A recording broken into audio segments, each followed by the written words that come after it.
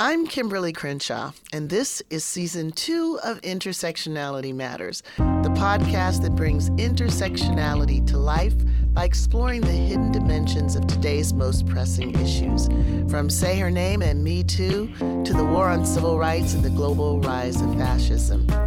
This idea travelogue lifts up the work of leading activists, artists, and scholars and helps listeners understand politics, the law, social movements, and even their own lives in deeper, more nuanced ways. What would you all say to the next mother who finds herself entering this sisterhood of sorrow? Dear sister, I want you to know I see you. I hate that we have to meet under these circumstances. Now you're facing something, you're dealing with something that you never could even begin to plan for or account for, and that is the murder of your beautiful daughter. We're carrying it all and still trying to be strong for everybody else.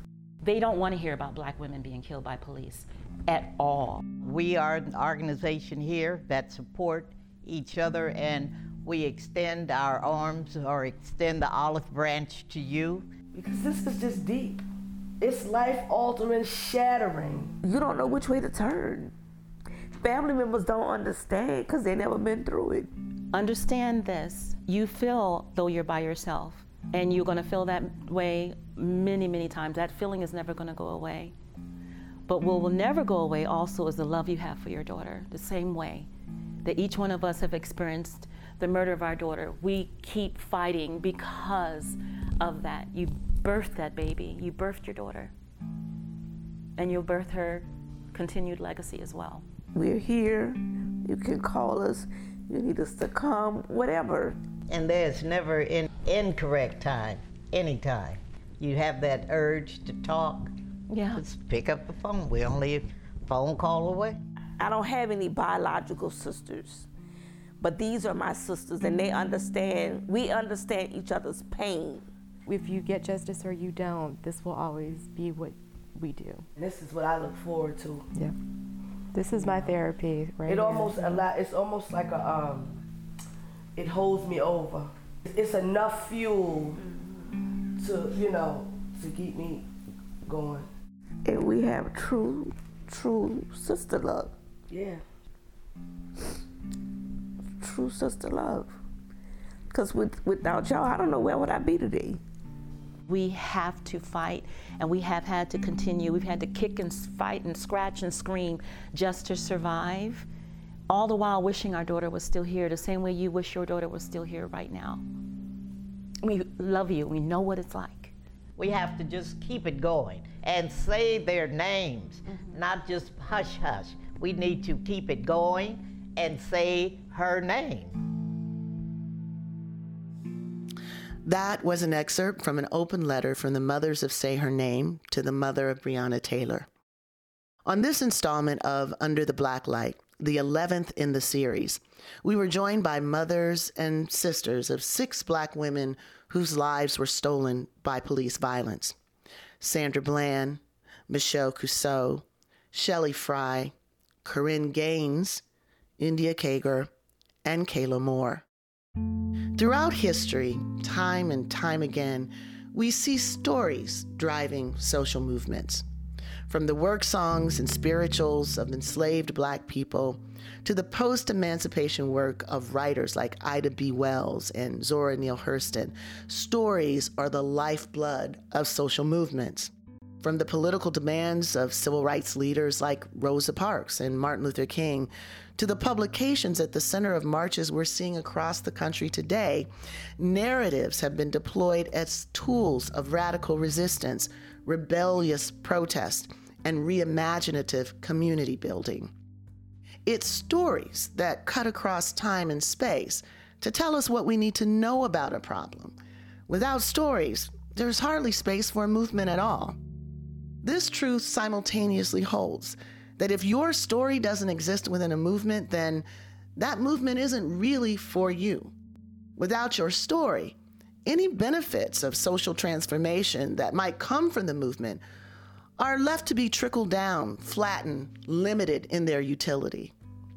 Centering the stories and perspectives of Black women, girls, and femmes in the discourse around police violence sends a powerful message that indeed all Black lives matter when it comes to police violence. In our collective outrage around cases of police violence, we serve a warning to police that officers cannot kill without consequence.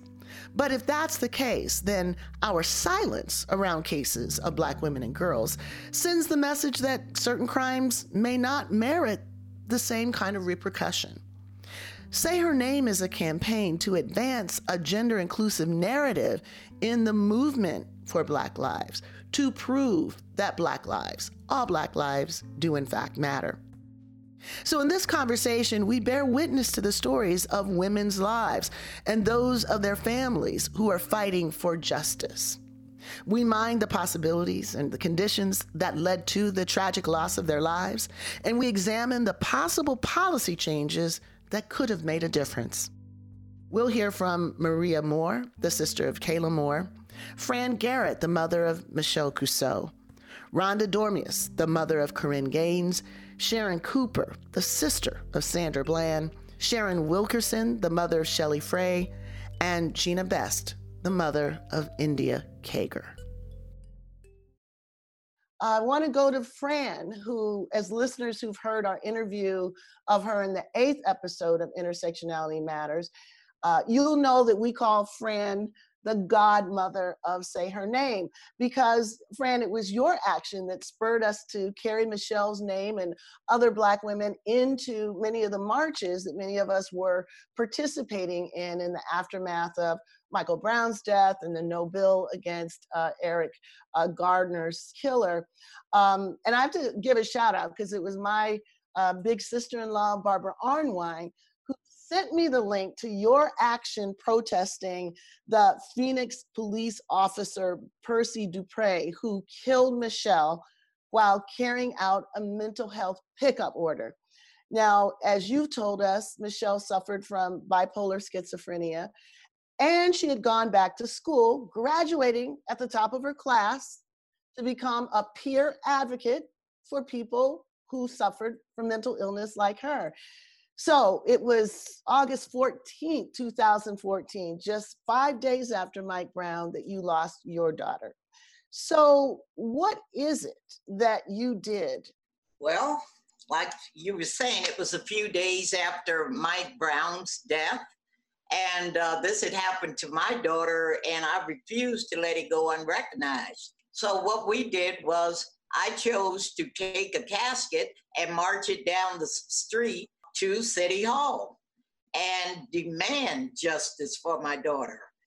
The world was going to recognize that I had lost someone as well. And she was murdered by the hands of the Phoenix Police Department. She also had, like you said, a history of mental health issues. And she didn't deserve to die. The world was going to recognize this. What really strikes me about the story that you have shared with us about Michelle is how the catch-all justification given for Michelle's killing is the one that's used for pretty much everybody, namely that lethal force was necessary because the officer feared for his life. Now, that's implausible in almost all the cases, but it is especially shocking in a case like this, when the whole reason that the officer is there is for a wellness order. They come heavily armed, in this case with plenty of backup. What is it that you think he saw when he encountered Michelle that gave him some sense that his life was in danger? Like, what did he say he saw, and what do you think he saw? He saw a Black woman. A Black gay woman, lesbian. I'm sure he saw fear on her face. He didn't see a damsel in distress, okay? First of all, I know what he didn't see. He was there to help her, and he's there to serve and protect and serve. But this is something that he did not do. He says she raised a hammer to eye level or something, and he feared for his life. But it was 7 other officers surrounding him. I just don't see how he feared for his life. If he feared for his life, he should have turned his badge in right then and there. When you told us that story, it reminded us of Natasha McKenna. Natasha McKenna was a Black woman whose killing is actually on video. A lot of people say, well, the reason why we don't hold up the names of Black women is that it's never caught on video. Actually, that's not true. There are some killings. And of course, being caught on video shouldn't be the thing that determines whether your loss of life matters or not. But in that instance, there was, a video that started from the very beginning. These are 6 hazmat-clad officers who you see them suiting up and you think, my goodness, what are they going to go do now? This must really be some dangerous stuff they're about to do. And they knock on a door and they say, Natasha, we're coming to get you. And the door opens and this small, nude Black woman comes out, couldn't be more than 5 feet tall, and basically says, you promised you wouldn't kill me. And then the police proceed to kill her, taser her to death.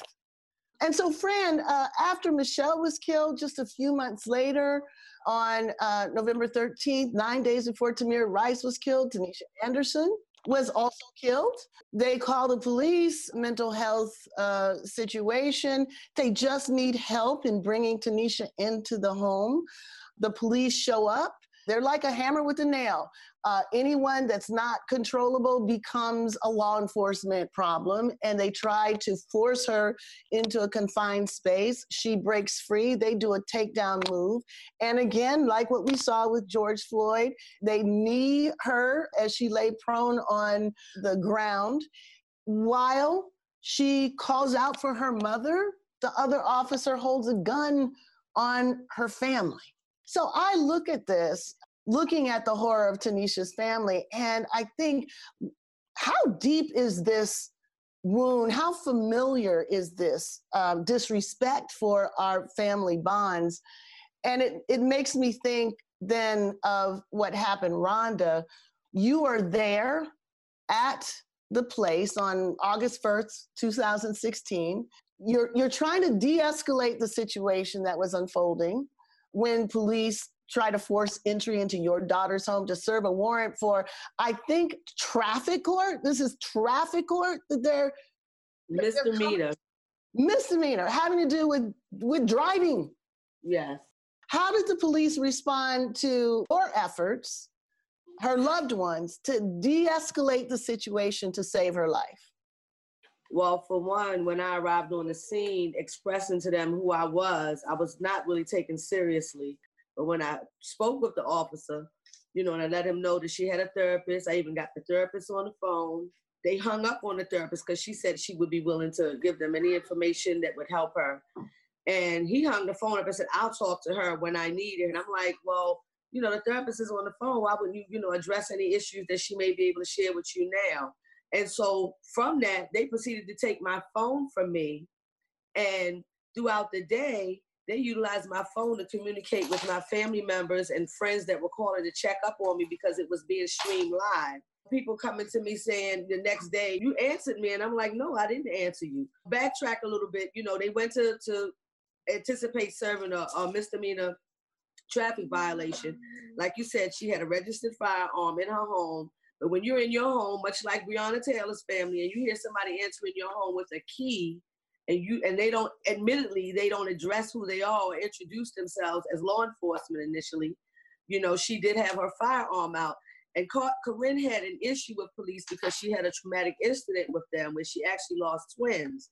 And so I think it really did something to her. I've had several people, in hindsight say, do you think she had postpartum? But she had lost a set of twins in the care of law enforcement. And she just, on that day, she just decided I was not going to be taken back into their hands. But for the Officer Royce Ruby, to basically shoot her in her back, basically out of frustration, and admitted in his deposition that he never saw her, but he was trying to aim high enough to hit her in her head to prevent hitting my grandson. He was also shot twice. It's so many layers to all of our situations, because when a narrative is presented by the media and the officers, it's already thrown out of context.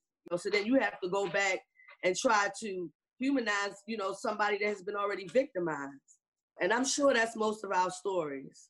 In Corinne's case, there's the additional dimension of social media. Facebook, this is being streamed. And finally, the police, as you said, got frustrated and asked Facebook to stop streaming. How long after Facebook complied did Royce Ruby go in and shotgun your daughter to death? Within minutes. I actually got a call from one of the representatives from Facebook, basically saying that they were given instructions. An injunction was put in place to interrupt her live feed, they was being apologetic. The media interrupted something that could have been caught on tape. Not that I really wanted to have been, but what did they have to hide? If they weren't going to do anything different, what would they have to hide? Exactly. Not to mention, they shot down the possibility of flashbang grenade, myself requesting to go in and speak with my daughter. They told me that wasn't acceptable. That gives finality to people. You're there. You're available to go and try to de-escalate the situation. The therapist is on the phone. Yes. Same with Fran, right? Fran was on the phone also trying to de-escalate. The officers say that they don't need that. The only reason they don't need it is because saving life is not the priority. Right. I mean, you didn't even know what had happened. And when I didn't. They had almost like a change of guard. And then all of a sudden, right about the time the live stream went down, they all left and all these new officers came in. I don't even know whether I mentioned that we weren't allowed to leave. They followed us to the bathroom. Wherever we circulated, they had someone on us. But when the new officers came in and I saw the other was going, I was asking them, well, like, what's going on?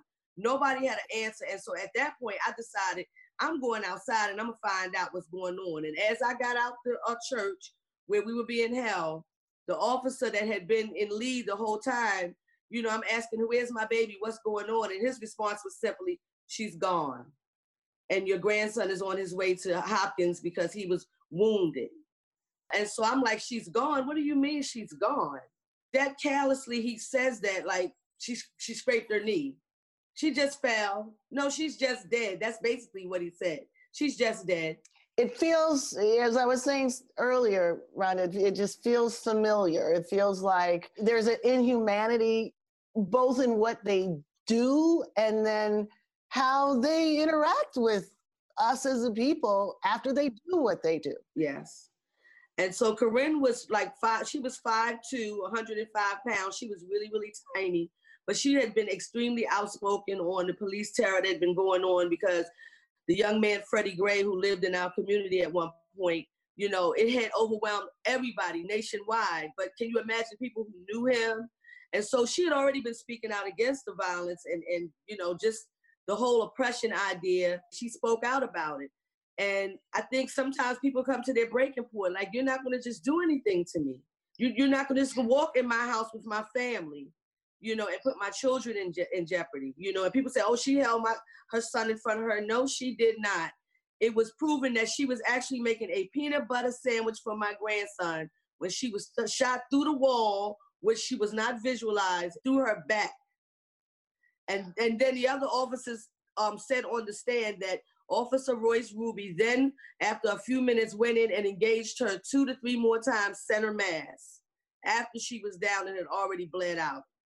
And these are parts of the story that people don't know, and their not knowing allows them to continue to infer facts that are not correct.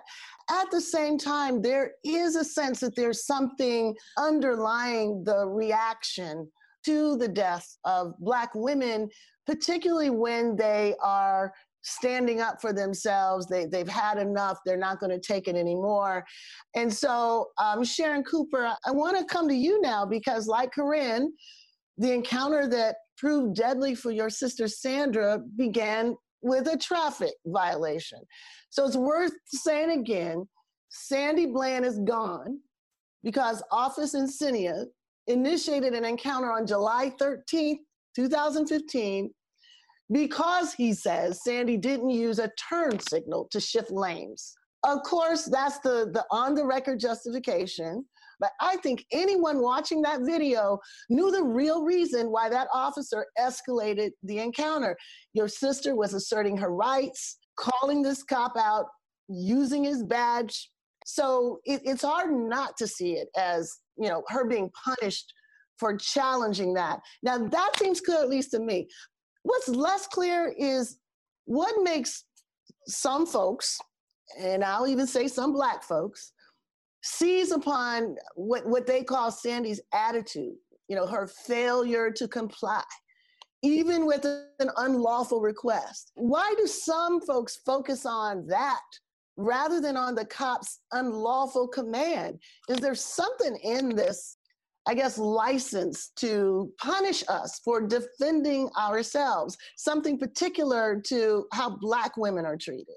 Kim, I think so. I've just been listening to all the mothers and the sisters on the call, and the thing that Ms. Fran said that resonated with me the most was how Black women and Black girls honestly are perceived on site. If we just think about the historical contours of how Black girls and women have been seen, we've just always been seen as rendered immediately invisible, whether it's the help out in the field or the help in the house, raising others' children's, being perceived as objects as opposed to human beings, and the historical nature of that carrying on to present day. And so when officers who largely don't look like us, when they see us, they don't see their mothers or their sisters or their friends. They see an object that is perceptively, by society standards, out of control, that needs to be placed under control. And that's where the breakdown begins from the outset. We don't have a fighting chance in this narrative because we are perceived from a subjective lens as opposed to being taken as what we are with each individual encounter. Yeah. My former colleague, Phil Goff, hit me to some of his research a bit ago, and I keep coming back to it and trying to understand the particular vulnerability of Black women. As I understand his research, he found that officers who score higher on masculinity threat are more likely to escalate and resort to lethal force than officers who are not insecure in that way. And that masculinity threat was even a greater factor or predictor than even those officers who have, high levels of implicit bias, racial bias against Black people. So it made me wonder whether that helped us to understand whether Black women sort of exceptionally trigger that in these kind of cops. Because, first of all, we're Black, which is just read as being aggressive across the board. And we're female, which presents us as available for gendered discipline. Whether those things are more likely to trigger these masculine, insecure, cops. Because frankly, I find it hard to believe that a white woman who was driving to the grocery store would ever be pulled over for a failure to signal. And then however attitudinal she becomes would be threatened to be lit up, assaulted, thrown in jail, $5,000. Right. Immediately perceived as, she's having a bad day. Yes. As Black women, we don't get to have an off day. We don't get to genuinely be upset about something. When you think about when people say don't tell women to smile, especially Black women, it's because what? That's a command and control tactic, right? So, and we've seen far too often scores and scores of videos of white people, whether they be women or men, not complying with the police. And what they get instead of brute force is they get a talking to, they get a discussion, they get a chance. And those windows and those moments of chances that they get means that their life is preserved. And what makes ours less than is deeply rooted in this notion that we've never been seen as whole human beings, but as 3/5. And there seems to be a denigration of that with each situation, specifically when it comes to Black women, where our lives are snuffed out and our names disappear from the rallying calls and from the protests, in spite of people always referring back to the Black mothers who are impacted and I've consistently said it over these last couple of weeks, is despite Black women and girls showing up for others, and I think Sharon Wilkerson said it so well in the story ahead of time about the fact that like we're having a hard time and we're hurting, but we still try to pull it together for others. And then when I ask myself who shows up for Black women, it's women like you, Kim. It's women like Miss Fran. It's women like Miss Rhonda, Miss Gina, and every other woman on this call who is showing up on behalf of other Black women. Yeah, yeah. So Maria, your sister, Kayla Moore, was one of the first among this group of our sisters who was taken by police on February 12th, 2013. So it was a 911 call made by a roommate that led to a fatal intervention. The circumstances tragically devolved into these officers piling on her, restricting her airways. So much like George Floyd and Eric Garner, her final words were, "I can't breathe." Now, George and Eric's death now underscore the lethality of chokehold, but Kayla's story, that's difficult to find. So tonight, we're lifting up her story. What are the conditions and the risks that Kayla's last words draw our attention to? Well, it draws our attention to the fact that instead of giving her the proper care and resources that the city has available, the first responders were the police. You know, when I hear the story of George Floyd, it just brings back everything that Kayla went through. And Kayla didn't get a lot of the national attention to George Floyd's cases, but, you know, officers are incapable of de-escalation. They're all about control and subduing the person. This is what I've been advocating for the past 7 years. And it's hard to make this change. People are under the perception that people who are mentally disabled are violent, that they're dangerous. We need cops on the scene for these, crises, and that is just not the case. And one of the consequences of the names not being said is that the stories are not known, and therefore the reforms that might be driven by telling the story aren't realizable. So you mentioned that it's been 7 years. It's been 7 years, and we still have to have a conversation about how de-escalation needs to be a priority, how removing police as first responders in mental health calls has to be the first thing done like yesterday. Maria, I wanted just to follow up and I guess pose the question this way. One of the dimensions of anti-Black police violence that we've been confronting in Say Her Name is the intersectional dimensions of that vulnerability. The fact that many of these stories that we're going to hear tonight are not stories of like a singular expression of racial power, but they reflect intersecting vulnerabilities, being Black, being a person with mental health challenges, being trans. So even when your sister and others are included, sometimes what they're included in isn't an analysis that is intersectional. They stand in for one single issue or another single issue if they show up at all. So what is the importance of an intersectional frame in fully understanding Kayla's story as a story of anti-Black violence, anti-trans violence, and violence against people with disabilities? Right, yeah.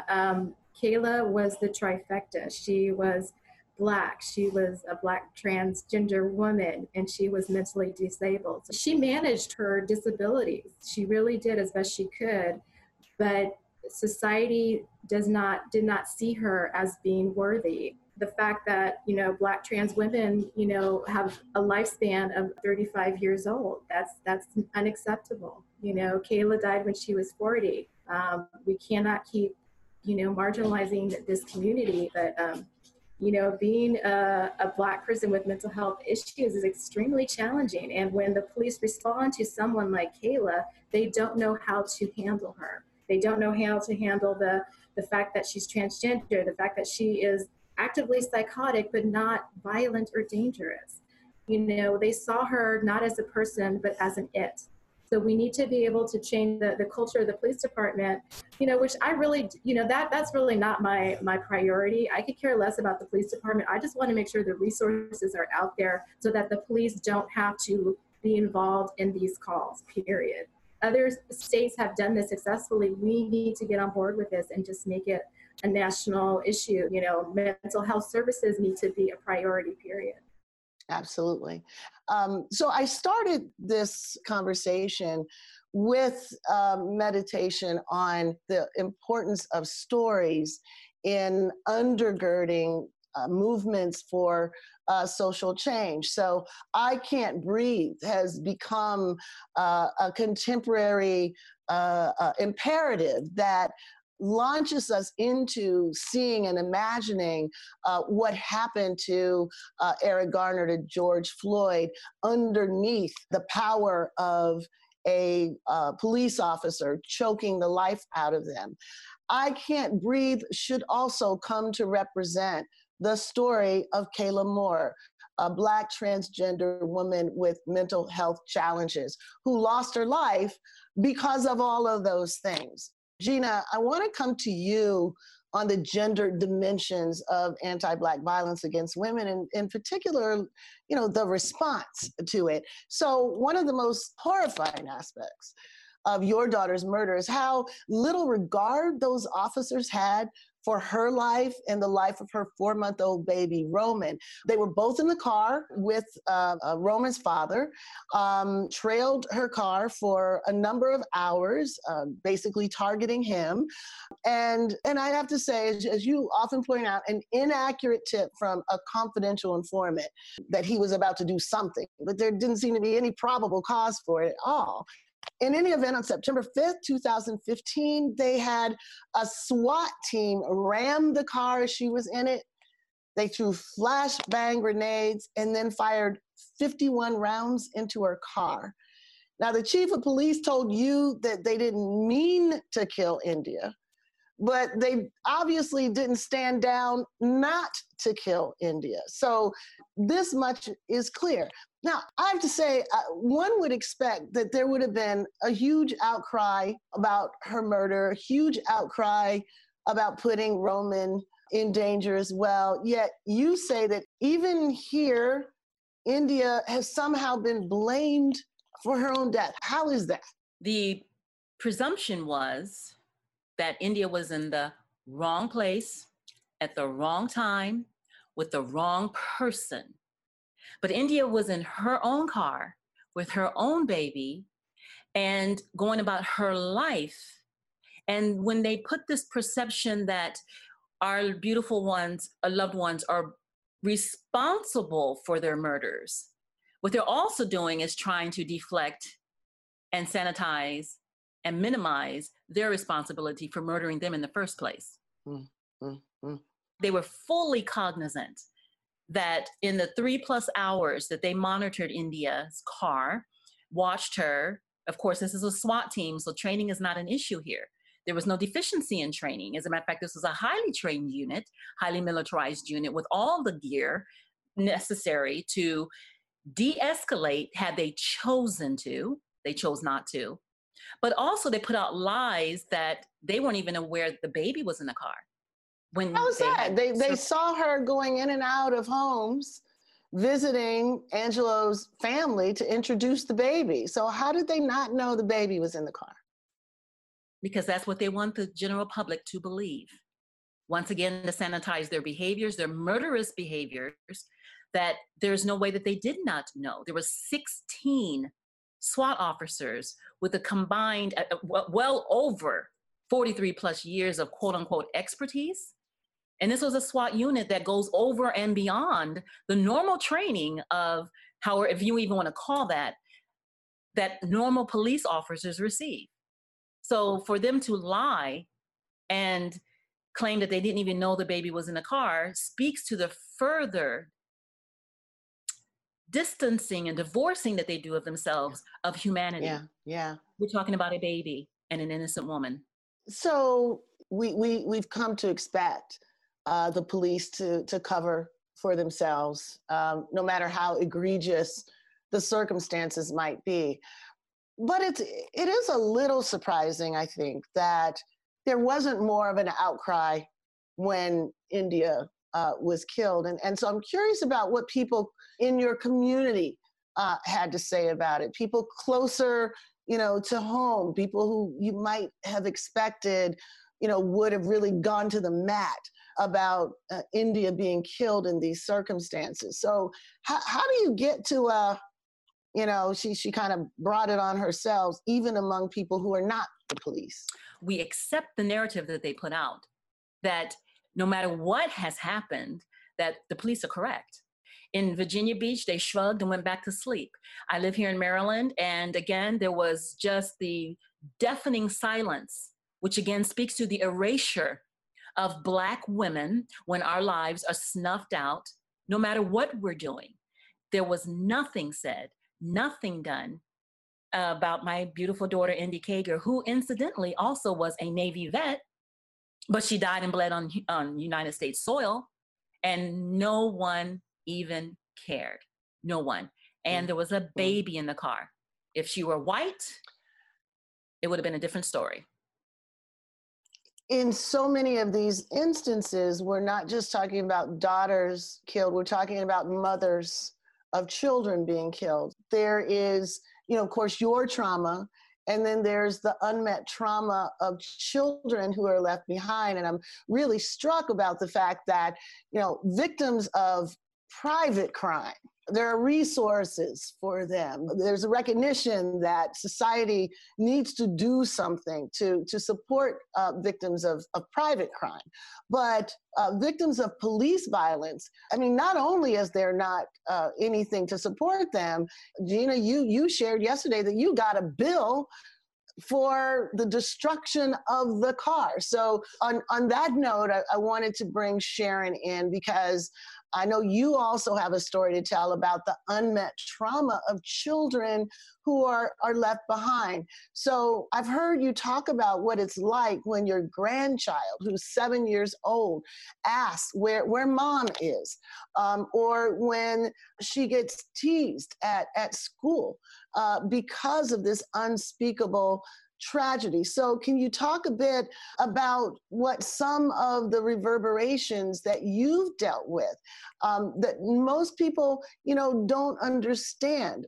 I use the term taken because they didn't just lose their life. They took our daughters' lives. And I have to deal with the consequences because she has two daughters that I'm raising.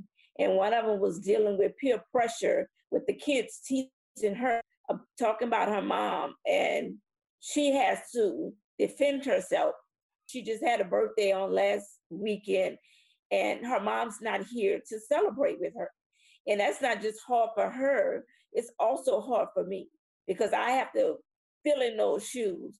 And I always tell my grandkids, one of them asked me, well, can we call you mom? I said, no, you know your mom. I will always be grandma. I will always be here for you. Me as a single grandmother, because there's a lot of questions I can't answer. And the majority of my time, I'll spend my time trying to be strong and not break in front of them. But there's some times where I just can't help myself. And even with all of this that's going on, what it did, it opened up that wound again, and it's really, really, really been hard. Each one of us is reliving our children's story.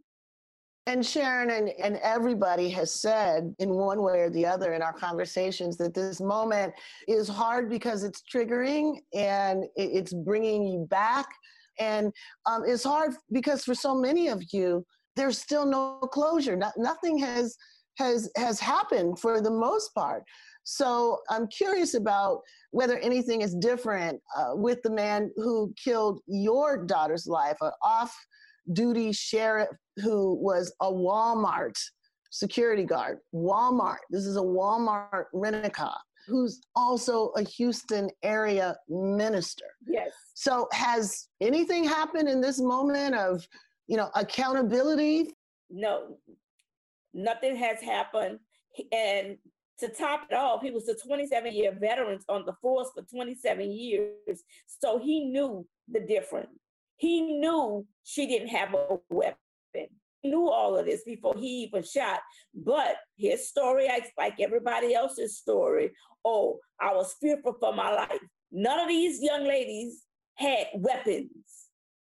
None of them had weapons. You went shooting. Yeah. went in to kill.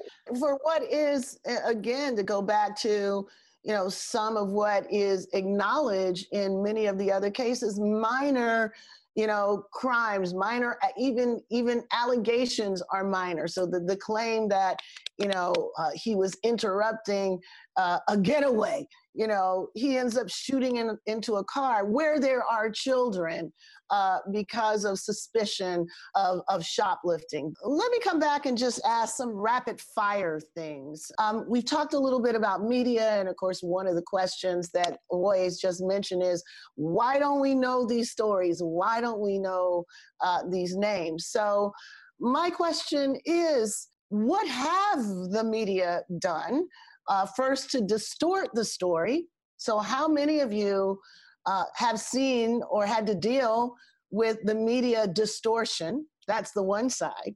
And what about media elevation? Do you see your loved ones being picked up? And if not, why not? So Maria, you started us off earlier with a conversation about how the media work. So what was your experience? I was so enraged when I read the articles that came out after Kayla was killed. The police are basically framing the narrative of what happened that night into what they want the public to see and hear. And it's not the truth. Their alternative version of what happened was not even close to what actually happened. So, that was very concerning. That's what they do. They want to put it out there that your loved one deserved this, that they were out of control. There was no other option that they could do. And, they will go in their background. They brought up the fact that, Kayla was intoxicated. Well, who cares? Kayla was in her own home cooking dinner, intoxicated. I've been there. So what they want to do is just disparage their reputation and just give the officers the reason as to why they had to murder our loved one. So, I personally went to a reporter and I told her, I said, I'm not going to give you another story. I'm not going to give you any more, quotes to put in your article because you are biased and it shows. So I called her out on it. And the article that she wrote was actually neutral. I will not give an interview until I put that out there to the reporter. Be like, this is what I want to see in this article. Yeah. Sharon, I want to come to you because your sister is probably the one name that more people know about, but were there still, notwithstanding that, some distortions that you saw? So many. I just couldn't agree with Maria more. There's so much that sticks out to me. Sandy died on a Monday. She was on the news by Wednesday, the local news, and she had made it to the national headlines by Thursday. And based off of the local news reports, there were inaccuracies that were noted in their stories, and they went ahead with them anyway. Specifically that she was traveling through Texas with her mother. My mother wasn't even there. But specifically what sticks out to me is the district attorney in the Texas case. He referred to Sandy as not a model citizen. And it stings so very badly when you hear your loved ones being discussed in that way. I was just looking at the headlines that were being shared in this reference to Shelley of a shoplifter being killed as opposed to a mother that was killed. The selective use of adjectives to describe our loved ones, to describe Black women and Black girls. It is with the intent to shape public opinion. And if you can shape that public opinion early on, that's how you start to influence how people feel about what justice was meted out or what justice is deserved. So to Maria's point, and I know it's incredibly hard to do in the face of crippling grief and sadness and heartbreak, is to continue to speak up for your loved ones when there is a camera or a microphone around, so that people understand that people have family who love them. These Black queens, I love the way Ms. Gina said, these queens, these young Black girls, they have people who love them and who care about them. And the more that we spoke up as a family, I'm not gonna say that it completely reduced all of the misinformation, but it minimized it a bit because people knew that she had people in her family who would speak up and be like, that's not true. That's not true, and here's why. And we've gone even as far as to provide positive images, because that's another thing that gets into the psyche of folks, is the images that people see of our loved ones. They, try to make our loved ones look deranged, or, share mugshots if they are available, as opposed to, I love Tanisha's picture because it shows her in a form that we can connect to as educated graduate. I love the pictures that I always see of Corinne with her children as someone who loved and cared about her children. India's picture in her Navy attire. I think it's important to reshape the narrative as early on as we possibly can. And it's hard to do when you don't have, as Gina said it, the resources or even the blueprint for how to do that. Thank you for that, Sharon. And then, of course, there's the question of not just the distortion, but the erasure. So one of the things that the APF did when we first started was to actually try to create an artistic rendering of the kind of work that has to be done to find what happens to Black women, girls, and femmes that die from police violence. You actually have to look for them. You have to make that effort to look between the cracks to find their names. So now this is, I think, the third or fourth rendition of this image, this graphic image, and it is designed to actually say, look, say her name, can you see them?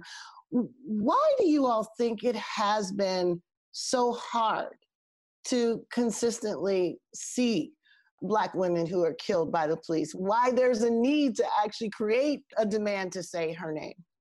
Well, for one, women to me haven't hardly ever been treated as equal to men, as far as their importance in their pure existence. Even though we're the ones that keep bringing forth life, we're just, to me, not deemed as important. So, one of us are killed. To me, it's almost like it's something that's normal, but it's not normal. Because like we stated earlier, these are women who were taken away from their children, their families, just things uprooted, and so we're just not looked upon as the same. That's the only thing I can, conclusion I can draw, we're just not. We did the civil trial. We didn't have any criminal charges filed. But when people got to understand the facts of what happened, and we went to the civil trial, 6 jurors unanimously decided that this officer used excessive force. To win a trial like that, and then have a judge come back and overturn it as though it didn't even happen, stating that, one, he had qualified immunity, which was on the table several times prior to the finality of the trial. And then once we went back for appeal, said on the record that we had tricked the jurors. You have people that have spent 2 to 3 weeks and have come up with a decision that they heard what they heard and they agreed upon what they agreed upon. And to have the judge come back and in his written statement said they got it wrong. So we just can't win for losing.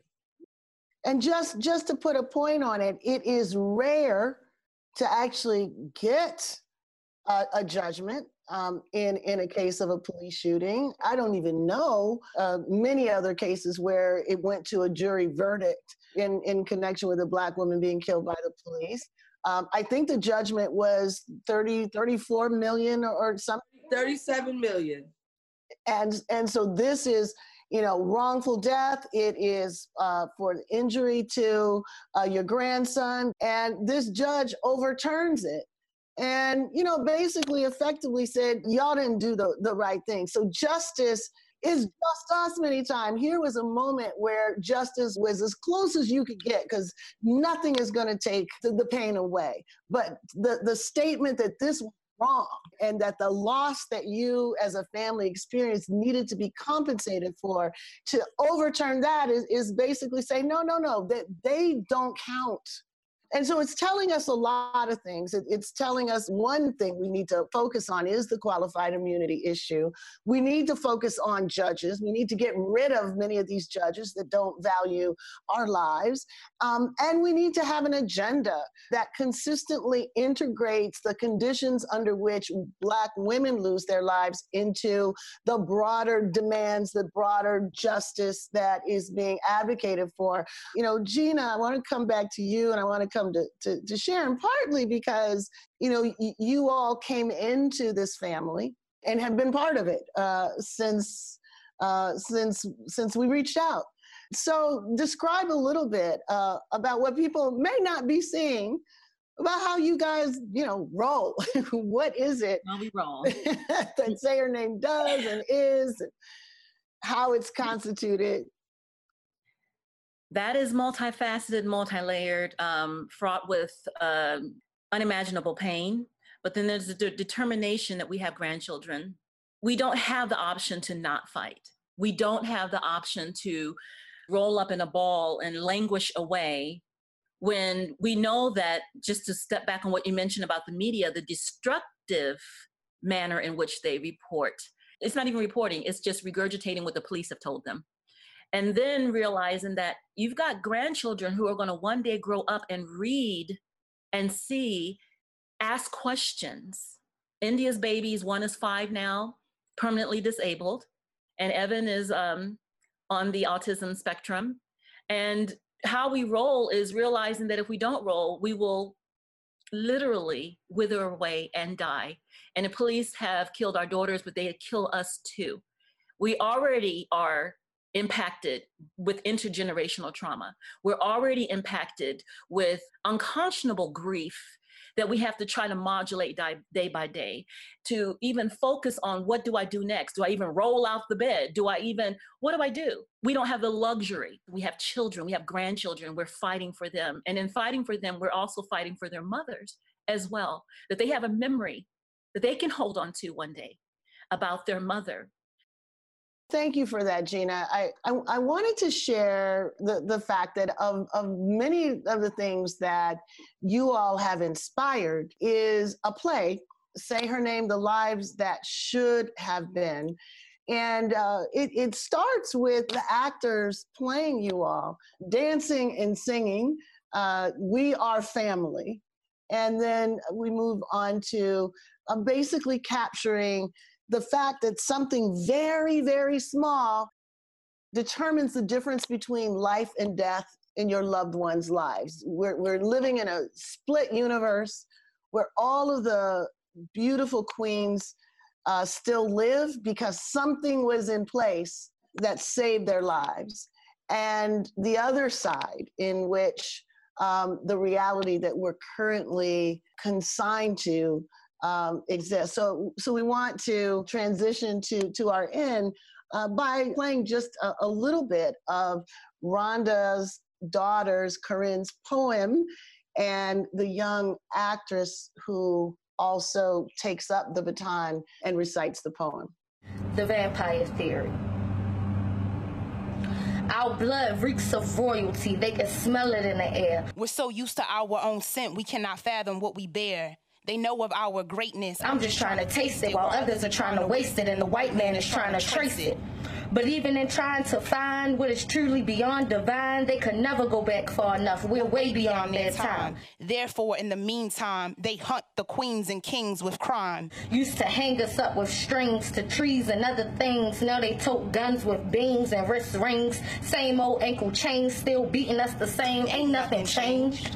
Except now they're trying to survive. Can't find any use for us alive, not knowing we can't die. So while they're chasing blood, snatching bodies, eating babies, and raping our minds by having sex with our kind, they can only become us. With every thrust I trust, they only raise our army, and I trust that we are righteous. So we see that spirit, we see that energy, we see Corinne, and we want to continue to see all of your loved ones. And in the spirit of lifting up, I want to end by asking just a few of you to tell us something about Vicki McAdory. Mama Vicki, Sister Vicki. What can you tell us about Sister Vicky? Woo! She kept us in stitches.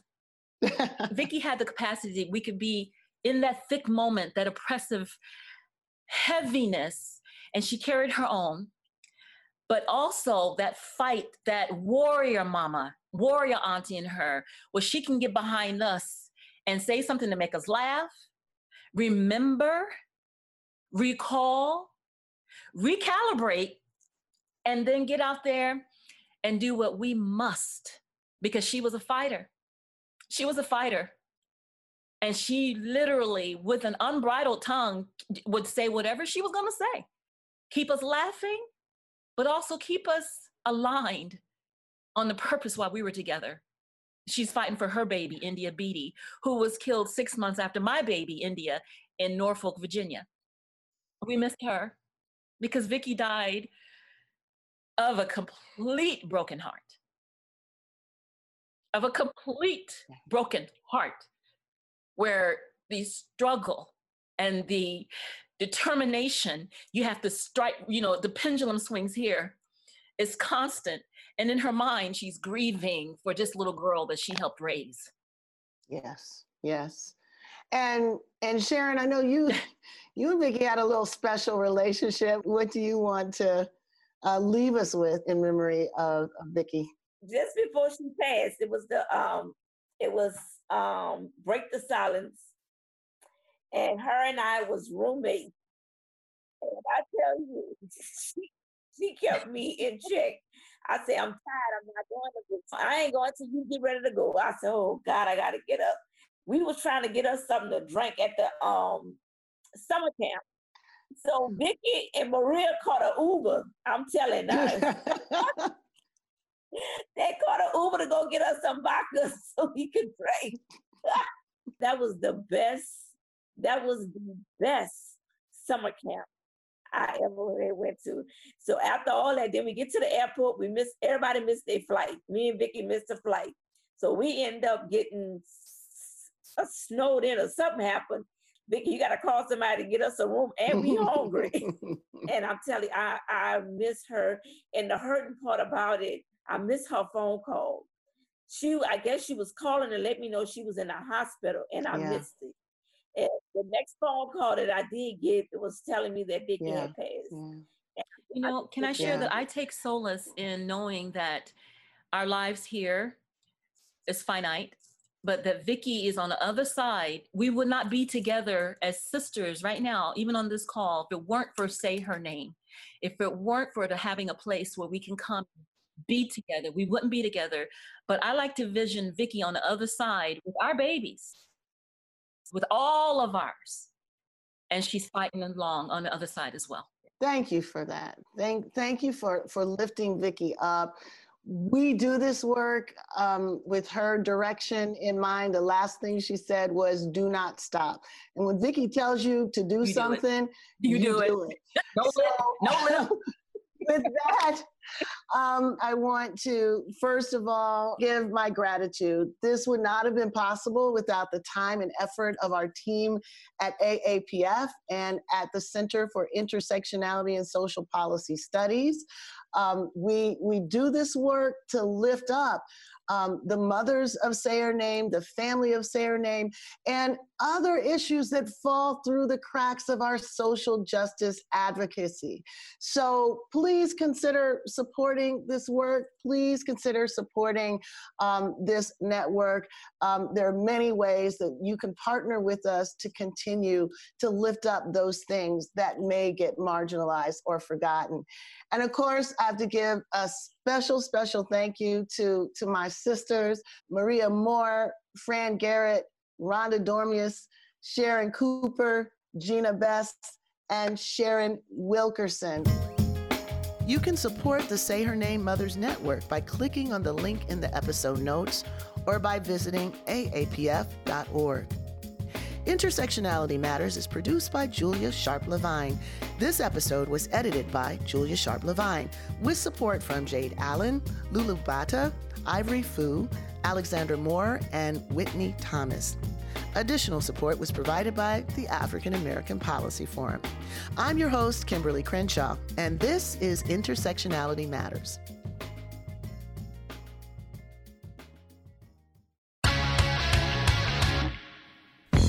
Louis Scarcella was the greatest homicide detective of his generation. I am the protector of these people. I am the guardian that they need. Derek Hamilton was the best jailhouse lawyer of his. And the law was my girlfriend. It was all I had. What happens when a group of convicted felons take on the cop who put them away?